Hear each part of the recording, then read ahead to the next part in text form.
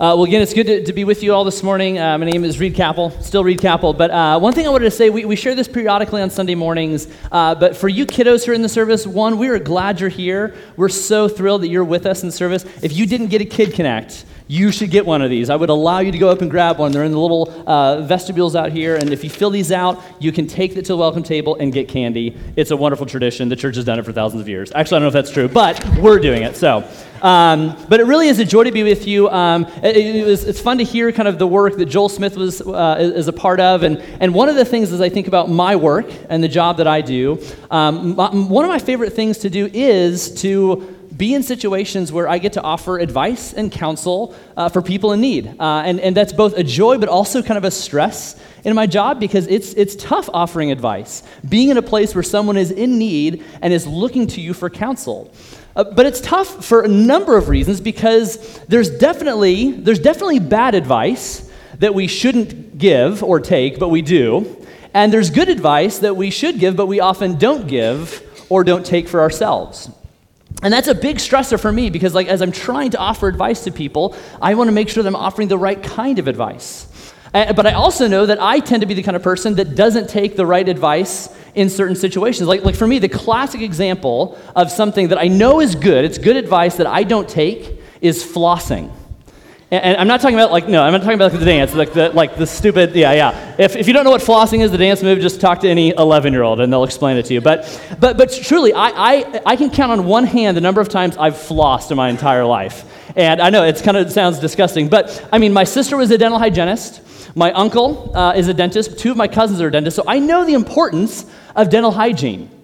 And do you want to know how many cavities I've had in my entire life? Count them, people. Zero. I am so proud of that fact because every time I go to the dentist, he always gives me this speech Reed, you need a floss. It's very important. And then at the end of the appointment, he tells me, you have no cavities. I'm like, yes! I feel so good. It's I don't know if you can win at a dentist appointment, but I win every single time. But that's advice I just don't take. I probably should, but I don't. And before some of you fluoride Pharisees are judging me, some of you are right now, I can see it, but we all have pieces of advice, instruction, or counsel that we know we should take, we know we should listen to, but we don't. And perhaps it's because we don't even buy into it. We believe that this advice is not really that helpful or not that genuine, and we don't even believe that it's worth our time. And I think actually one of the quintessential examples of this is actually the advice, the words, the instruction, the wisdom that the Apostle Paul offers us in Luke chapter 20 as he echoes the words of Jesus himself. And it's these words that I want us to hear afresh this morning. And so I do invite you to stand as we read from God's word from Acts chapter 20. Please follow along as I begin reading in verse 17. Hear the word of the Lord.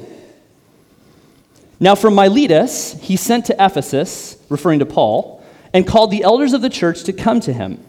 And when they came to him, he said to them, you yourselves know how I lived among you the whole time from the first day that I set foot in Asia, serving the Lord with all humility and with tears and with trials that happened to me through the plots of the Jews.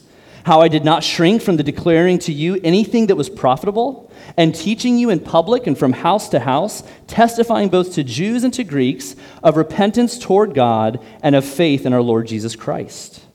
And now, behold, I am going to Jerusalem, constrained by the Spirit, not knowing what will happen to me there, except that the Holy Spirit testifies to me in every city that imprisonment and afflictions await me. But I do not account my life of any value, nor as precious to myself, if only I may finish my course and the ministry that I received from the Lord Jesus, to testify to the gospel of the grace of God. And now, behold, I know that none of you among whom I have gone about proclaiming the kingdom will see my face again. Therefore, I testify to you this day that I am innocent of the blood of all, for I did not shrink from declaring to you the whole counsel of God. Pay careful attention to yourselves and to all the flock in which the Holy Spirit has made you overseers, to care for the church of God, which he obtained with his own blood. I know that after my departure, fierce wolves will come in among you, not sparing the flock, and from among your own selves will arise men speaking twisted things to draw away the disciples after them. Therefore be alert, remembering that for 3 years I did not cease night or day to admonish everyone with tears. And now I commend you to God and to the word of his grace, which is able to build you up and to give you the inheritance among all those who are sanctified. I coveted no one's silver or gold or apparel. You yourselves know that these hands ministered to my necessities and to those who are with me. In all things I have shown you that by working hard in this way, we must help the weak and remember the words of the Lord Jesus, how he himself said, it is more blessed to give than to receive. This is the word of the Lord. You may be seated. So if you've been following along in Acts, we've been reading through the book of Acts, studying the book of Acts for quite some time now. And if you've been reading along throughout the week, which I would encourage you to do, to be in the scriptures as we gather on Sunday, to be in the scriptures throughout the week. But you've probably noticed Paul has been racking up quite a bit of like credit card points with all of his traveling around Asia. And so he's been in all these various cities, proclaiming the gospel, planting churches, and he now finds himself in Asia Minor on the western coast in a city called Miletus. And in Asia Minor, it's modern-day Turkey, so that's where Paul is. And in this situation, in this city, he has summoned the elders of the church at Ephesus to come and join him in Miletus so that he might give them this final instruction on how to continue and move the mission forward. The mission of the church that God has commissioned them in proclaiming the gospel throughout the entire world. And so these people, so who Paul is speaking to, this is his most committed, devoted group of leaders. They are bought in on the mission of Jesus. But if they're going to continue this mission, to be faithful and fruitful to what God has called them to, they're going to have to believe and embrace the timeless wisdom and the posture that we see that Jesus offers in believing that it truly is better to give than to receive. That if the church of Jesus Christ, both then and now, is going to be faithful and fruitful to her mission, she must embrace the identity of being sent to give herself away. And that can only happen by fully embracing and believing this truth that it is better to give than to receive. And so as we walk through this text this morning, we should ask ourselves today, do we believe that? Because that sounds like advice that we think is good, like, yeah, I think that's right, but do we really believe that it is better to give than to receive? Is this actually the primary posture of our hearts? And do we believe that it will actually bring about the good in our life and the lives of those around us? And so as we walk through this text, Paul is showing us that if the church is to embrace this identity of being sent to give, we see right out of the gate that the church ought to expect difficulty. That if the church is going to be sent to give and embrace this posture of believing that it is better to give than to receive, well, then the church should expect difficulty. And it's very clear in this speech that Paul gives to the elders. I mean, he makes it very clear that this work of planting churches is fraught with difficulty and hardship and pain. And we actually see that in verse 19. Paul's pretty clear in describing this work. In verse 19, back up in a little bit of 18. You yourselves know how I lived among you the whole time from the first day that I set foot in Asia, serving the Lord with all humility and with tears and with trials that happened to me through the plots of the Jews. So for Paul, the work of church planting is not glamorous. It is filled with humiliation. It is filled with emotional exhaustion and physical depletion. And so this is not glamorous work, and yet Paul presses onward. And he continues in this work of proclaiming the gospel, planting churches, even though he knows that it will cost him his comfort, his reputation, and even his life itself.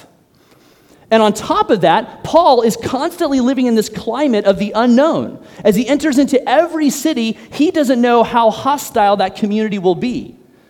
He's constantly living in a place of unknown fear. The only thing he does know that he says that the Spirit made known to him is that affliction and imprisonment await him. So knowing that is his future, you would think that Paul might slow down a bit or maybe pretend to be sick and I don't think I'm going to go to Asia Minor now. But he presses on and he encourages the elders to do the same.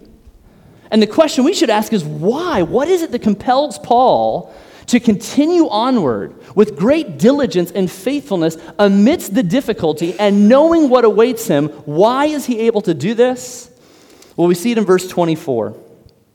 Where Paul says, but I do not account my life of any value, nor as precious to myself, if only I may finish my course and the ministry that I received from the Lord Jesus to testify to the gospel of the grace of God.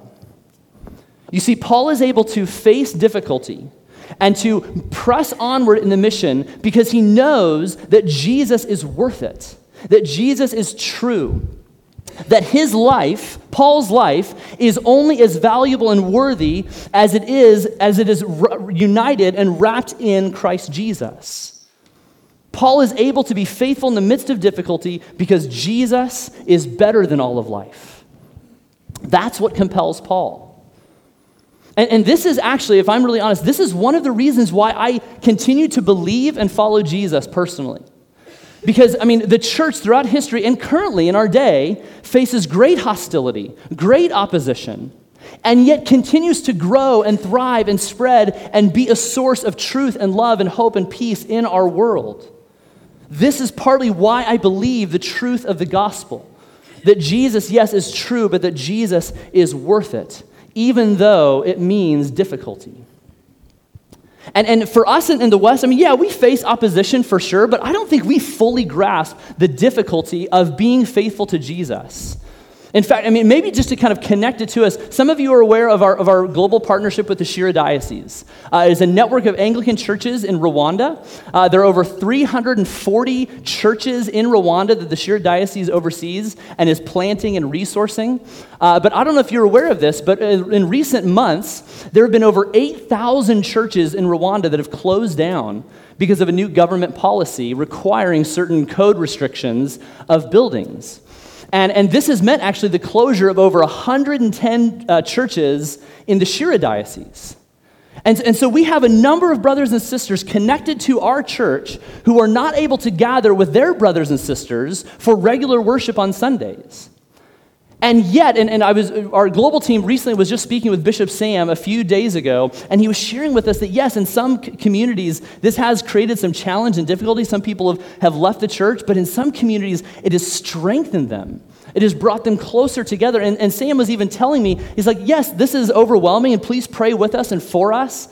But he was also sharing that he knows that this is not going to bring an end to the church. He knows who the church is built upon. And he knows that these little barriers will not stand in the way of what Christ is doing in and through his church.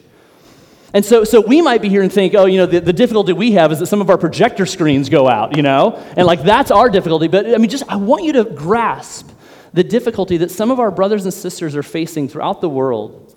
And particularly through the Shira Diocese, our brothers and sisters who aren't able to gather together. And yet, they persist and they continue. Why? Because they expect difficulty. And they expect difficulty because they know that Jesus is worth it. And they're able to endure difficulty because Jesus is worth it.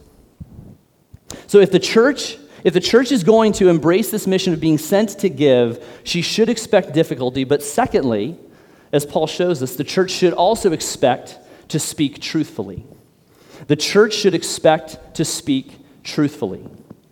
And one of the ways that Paul kind of shows us this is that he says when he was sent to give, he boldly and persistently is proclaiming the good news of Jesus in every city he goes to. And Paul's really clear. In verse 27, if you follow along, Paul says this. He says, "For I did not shrink from declaring to you the whole counsel of God." Paul is not diluting the gospel. He's not picking and choosing. He's not trying to give them truths that they will like and kind of keeps everything else back. He says, I did not shrink away from declaring the whole counsel of God to you. Even though it came with significant challenge and difficulty, Paul persisted in proclaiming the good news of Jesus. He did not hold back because he believed what he was proclaiming was true. And it's because he knew that it's better to give than to receive. And that's true of the gospel. That yes, it is good to receive the gospel, to believe in it, to be recipients of God's grace. But we were never intended to be recipients only. If you're a follower of Jesus, your posture and your identity is not one who just receives, but who in turn responds and gives the good news of Jesus to others. And this has been God's plan from the very beginning. That God called his people Israel, he blessed them. Why? So that they might be a blessing. That God loves us. Why? So that we might extend that same love to others. that God revealed truth to us. Why? So that we might share that same truth to a world that is lost and broken and beat down by sin. And so if you're a follower of Jesus, if that's you, if that describes you, if you identify as a follower of Jesus, that what we see, that if we are to live in this identity as both a gathered and scattered people, to live into this identity of being sent to give, then we ought to experience some kind of compassionate compulsion of sharing the gospel with others. I don't say this to emotionally manipulate you or to guilt you into it, but that there ought to be, if we have been the recipients of God's grace and truth, there ought to be within us a desire to share that truth with others. As I said, the church is not just a collection of recipients only, but the church is a collection of people who have been commissioned with the good news of Jesus and to speak this truth boldly and clearly to a world that is burdened and blinded and beat down by sin. To be clear, and if you were with us a few weeks ago, I shared this in Acts 17, is that this doesn't mean that we simply preach at people, but that we must be a people who lovingly plead with others, not simply telling them that they're wrong, but that they are lost and they can be found. That we ought to, with tears in our eyes, I mean, Paul even says this in verse 31 when he talks about the way in which he proclaimed the gospel. He says, "Therefore be alert, remembering that for 3 years I did not cease night or day to admonish everyone with tears."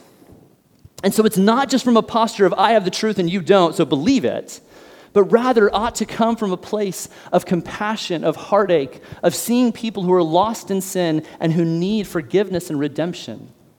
It is not just simply telling people that they are wrong, but rather it is telling them that they are lost and they can be found. Really, what I mean by this is that we shouldn't take any evangelism advice from David Putty. Take a look. David, I'm going to hell. The worst place in the world. With devils and those caves and the ragged clothing. And the heat. My God, the heat. What do you think about all that? It's gonna be rough. You should be trying to save me. Don't boss me. This is why you're going to hell. I am not going to hell. And if you think I'm going to hell, you should care that I'm going to hell, even though I am not. You stole my Jesus fish, didn't you? Yeah, that's right.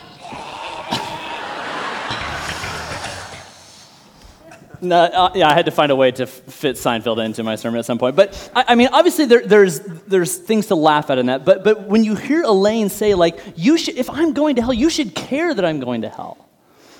And obviously, we can kind of laugh at that and it's silly and kind of write off Putty, but man, like that ought to be, if you're a follower of Jesus, there ought to be a compassionate compulsion within us to not just preach at people, but to plead with them and to see and help them come to the truth that Jesus has come to rescue them and bring them into a new life. Generously receiving the good news of Jesus ought to compel us to be a people who generously give that same news to others. Now, I'm sure there are some of us who are thinking and maybe asking this question in our minds isn't that incredibly arrogant?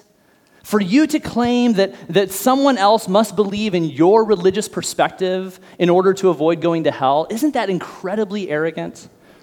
And that is a fair question. And if that's your question, I want to respond to it. And in fact, I would say, I would love to talk to you about it. If you want to chat after the service, I'll be around. I should look like this after the service, but I would love to dialogue with you. But let me respond to that question. To say that it's arrogant to claim that someone else must adopt my religious belief, you're kind of accusing me of the very same thing. To say, just let me ask this. What would the alternative be? What would the alternative be? I see basically two other options. It's either I believe you when you say that I'm wrong, but what you're doing here is like, hey, your religious belief that other people should believe in your religious belief, that's wrong. But that's the very thing you're accusing me of. You're saying I'm wrong and that I should adopt your religious belief that no one should make any religious belief upon someone else. And so, I mean, it kind of falls apart like right at the very beginning. And so that really doesn't hold water. But the other option, and I think this is probably what most people get at when they ask this question, and again, correct me if I'm wrong, if I'm not representing your perspective, but perhaps what people mean is you should keep your religious beliefs to yourself. that your personal religious beliefs should remain sequestered to the jurisdiction of private personal conviction. And that's a fair thing to say. But what I would say, but I think where that is coming from when people say you should keep your religious beliefs to yourself, I actually don't think that brings about the humility and love that you think it does. To say that I should keep my religious beliefs to myself is actually not very loving. And it's actually not very humble. I mean, just think about it this way. And this is kind of where, if I truly believed that life in Christ is what brings about the life we long to live, and that eternal life and the renewal of this world is possible through Jesus, and I keep you from that truth, how loving am I being in that moment? This is why I appreciate the words, and probably you're familiar with this, Penn Jillette. He's a magician, comedian, entertainer. He's also a very well-known, outspoken atheist, and a very respectable atheist, actually, in the way in which he dialogues with other people. But Penn Jillette, he's known for calling out Christians in particular who don't share their faith with others. And Penn Jillette, he says this, I quote him, he says, "How much do you have to hate somebody and to believe that everlasting life is possible and not tell them that? How much do you have to hate? If that's what you believe to be true, then why would you not share that truth?"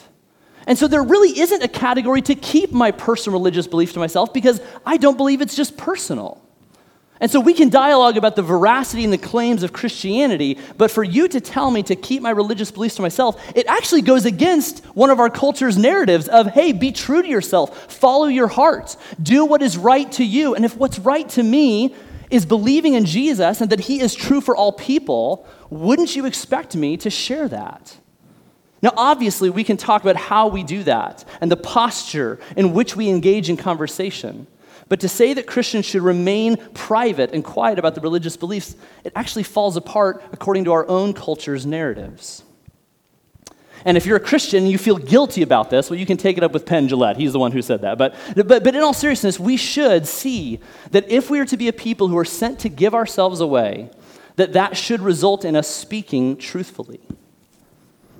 But not only, let me take it a step further, not only is remaining silent unloving, it's actually not as noble and as wise as I think our culture makes it look. To say that you must keep your private beliefs to yourself it sounds like there's nobility there. Because Christians tend to be critiqued for being very closed-minded, and there's legitimacy to that critique for sure. I'll be the first one to admit that. But are we to believe that the best alternative is to embrace a perpetual open mind, where we never come to any conclusion about anything, where we never stand for something definitively? Is truly the best alternative to remain in a state of perpetual open-mindedness? I actually don't think that's what you believe or what I believe. In fact, I love how G.K. Chesterton, he said this over a century ago in his book Orthodoxy. In responding to this very viewpoint, he says this: "Merely having an open mind is nothing. The object of opening the mind as opening the mouth is to shut it again on something solid." And I think that's so true. It is not noble to simply always have an open mind that never comes to any conclusion. If we find ourselves in a perpetual state of open-mindedness, we'll find ourselves falling prey to the words and finding the truth in the great theologian Katy Perry, who once said, "I stood for nothing, and so I fell for everything." To be people sent to give themselves away, it means that we must expect difficulty, and it means that we must expect to speak truthfully. But we would be remiss if we also failed to see, and as Paul builds towards the end here, that the church that is sent to give should expect to give sacrificially. The church should expect to give sacrificially. And this is perhaps where we have a little bit of dissonance and kind of distance from Jesus when he talks about it is better to give than to receive. Because, we can talk about expecting difficulty, that's fine. We can talk about speaking truthfully, that's fine. But once you start talking about time and money, that's where we get uncomfortable. And I get that for sure. But as a church, we want to be a people who press in, not avoid difficult situations and conversations. We want to lean into them. Because the Bible talks about these difficult situations. In fact, that's what Paul says. I did not shy away or shrink back from declaring to you the whole counsel of God. And so when we talk about giving sacrificially that no one really likes talking about, as no one's comfortable about, we do it because the scriptures take it seriously. And also, I want to say this, is that when we talk about giving sacrificially, it's truly something, we say this every Sunday, that when we talk about giving, whether it's of our finances, of our time, or whatever it may be, that it is not something we want from you, it is something we want for you. That we truly believe that Jesus' words are not this kind of moral religious manipulation, but they are words of wisdom for our good. And I want to read them one more time in verse 35. In all things, Paul says, I have shown you that by working hard in this way, we must help the weak and remember the words of the Lord Jesus, how he himself said, it is more blessed to give than to receive. Now, there's two things I just want to point out from this verse, this timeless wisdom that Jesus says. First is that Paul is making a strong connection between this idea of working hard, of doing honest work, and caring for the weak, the vulnerable, the marginalized. Paul is wanting us to see the connection between these two things. And that word help, where it says help the weak, the better translation is actually this idea of mutual support. That the idea of help is not this one-way traffic, but is a two-way street. That as we work honestly through the work God has called us to, we find an opportunity to care for the vulnerable and weak in our midst. And it creates this kind of mutual reciprocity of I have something to provide, and I provide compensation for myself, but I'm also meeting a need for you.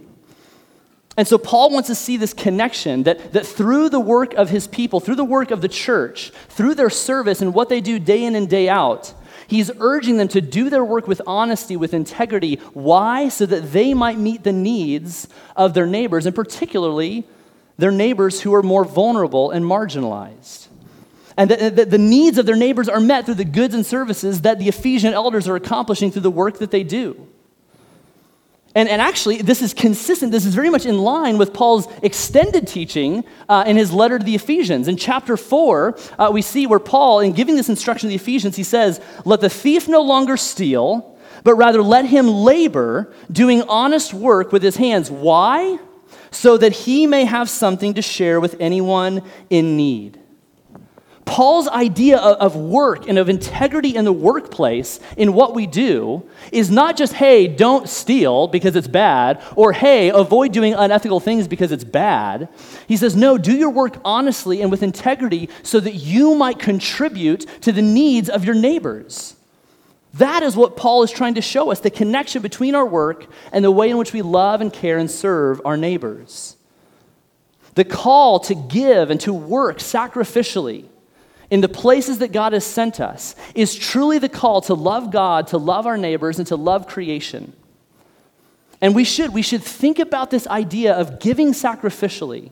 We should think about it through the lens of our work, what we do day in and day out, whether it's in the home or outside the home, whether it's paid or unpaid. Do we see the work we do as an opportunity to give of ourselves sacrificially so that others might experience a life of goodness and of flourishing?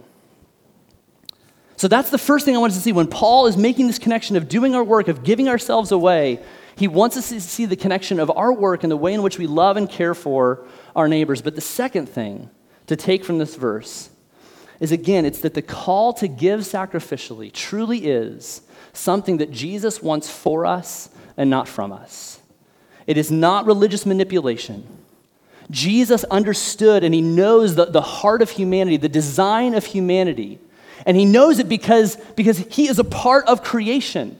You see, Jesus has made us in the image of the Son. God has created us in his image, and God knows, in the wisdom of Jesus knows as well that what it means to be made in the image of God, it means that inherently we are generous people. Whether we recognize it or not, there's something about our nature as humans made in the image of a generous giver that we also delight in being generous givers ourselves. In fact, there have been countless studies in recent years that have shown this, that there is something inherent and hardwired within us that shows that we have been made for generosity. There was an article a few years ago in the Wall Street Journal entitled Hardwired for Giving, and it cited these various neurological studies. And in the study, they concluded this is really interesting. It says, when people made the decision to donate to what they felt was a worthy organization, parts of the midbrain lit up.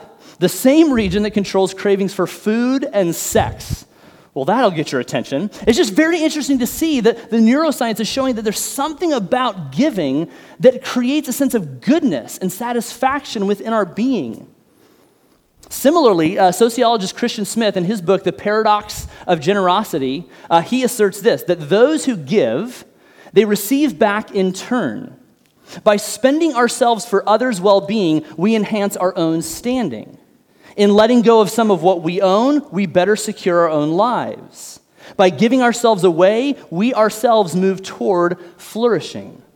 This is not only a philosophical or religious teaching, it is a sociological fact. I mean, this sounds so much like Jesus, which I love it when science kind of catches up with the Bible in some sense. You know, I say that in kind of a snarky way, but truly, we look at the scriptures and say this is an antiquated, out-of-date, irrelevant piece of religious writing that has nothing to say to our current cultural moment, and yet we find the words of Jesus actually resonating with what we know to be true deep within us. And we truly, as a church, believe the words of Jesus, that it is better to give than to receive, that the generous life is the best life, and that being sent to give is an invitation to reflect our Creator who has generously given us so much. So in light of all of this, in light of all of this truth and this wisdom that we see from Paul in echoing the words of Jesus, that for the church to be faithful and fruitful to what she's been called to, she must be sent to give. And when she is sent to give, she should expect difficulty, she should understand that she should speak truthfully, and she should give sacrificially. In light of those things, let me offer us a few things to consider as we look back on these timeless words of Jesus. And the first thing I would say is this. In light of this wisdom, let us be a people who work to love. Who work to love. And what I mean by that, again, as I even shared with Joel's story, that we truly believe that as we leave this place, we go from being the church gathered to the church scattered into the various vocations and communities and schools and homes that God has placed us in as ambassadors of His kingdom, bringing about the flourishing and the shalom, the peace that comes only through knowing Jesus. We believe that wholeheartedly. And so what would it look like for us to continue to grow in our competency and our skills as in our fields of vocation and influence? Whether you find yourself in a day in, day out job, whether you're working in the home or outside the home, what would it look like for us to see the products and services we provide and the people that we raise in our homes, what would it look like to see that as something God has called me to and to give of myself sacrificially for the good of others? Can we be a people who work to love? Secondly, can we be a people who give to spread? Give to spread. And what I mean by that is that just as Jesus said, it is better to give than to receive, do we believe that being generous, yes, with our time, yes, with our work, yes, with our words, and yes, with our finances, do we believe that by being generous, we find a joy and a satisfaction that we couldn't in holding these things for ourselves? And let me say, I hope I say this more often than I probably should, is that our church is a generous church.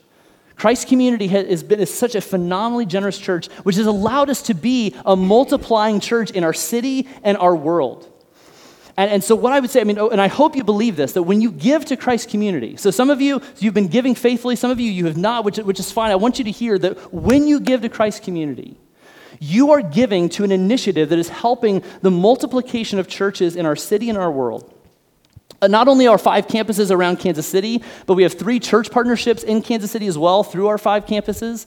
But we also, through our global partners around the world, we contribute to the establishment, the development, and the multiplication of over 700 churches, and that's a very conservative estimate, through our various partnerships in Iran, in Rwanda, in Kenya, in Germany, and China. When you give to Christ Community, you are giving to this multipliable effort because, we believe in the local church. But we don't want to just grow this church. We want to be a part of something that far outlasts us. We want to give ourselves away. But additionally, you're also giving to over 12 local organizations and ministries that we partner with throughout our city, at our Olathe campus, Brookside, downtown, Shawnee Mission, and Leawood. You are giving to these organizations and ministries that are seeking the common good of our city and seeking to see people come to know Jesus. And so if you are with us in that, I'm so thankful for that. But for those of you who have maybe been on the fence or just not sure about what it means to give to the church, I invite you to join us.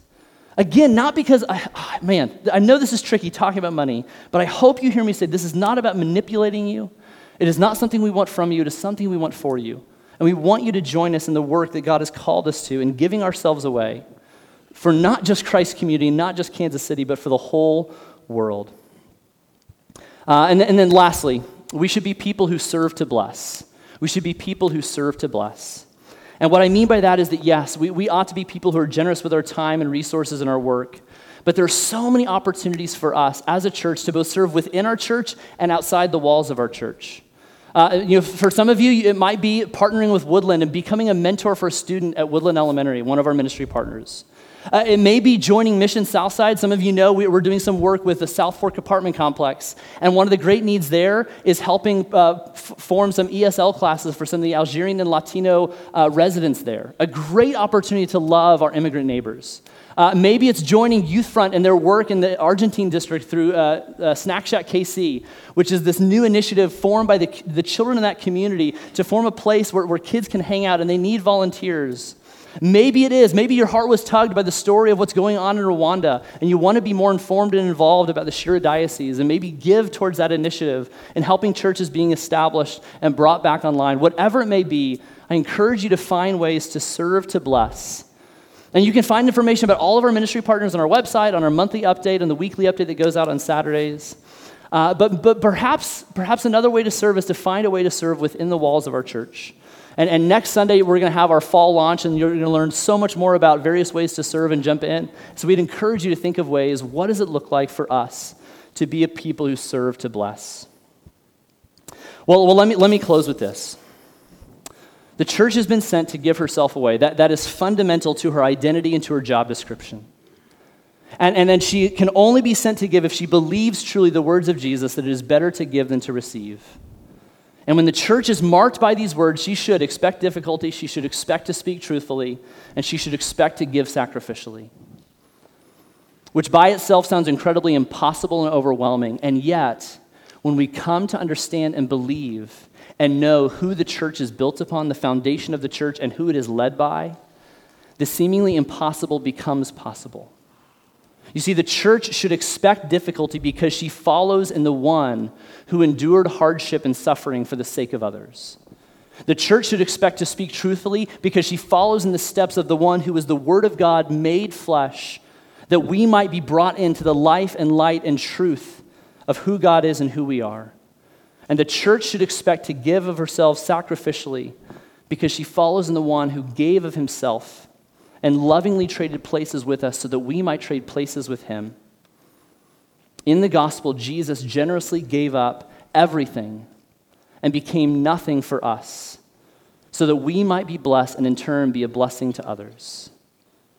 Jesus taught with his words and displayed with his life that it is truly better to give than to receive. But do we believe it? And will we live like it? Let's pray. Father in heaven, we do ask in this time, Lord, for your Spirit to bring about an understanding of this truth that we tend to push back against. Lord, help us to see and believe that it is better to give than to receive. And Lord, may we see that in the person of Jesus who gave of himself for us.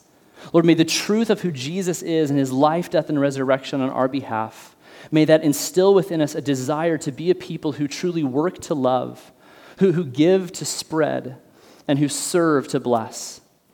Lord, may we understand this truth, and may you release us to be a people in the places you've called us, to bring about a change, to bring about a peace, to bring about your kingdom in this world for the good of your people and the glory of your name. Oh, Lord, would you stir within us and start something afresh in us as we leave this place to reflect your goodness in this world. We ask this in the name of Christ Jesus, the one who so generously gave himself for us. It is in his name that we pray. Amen.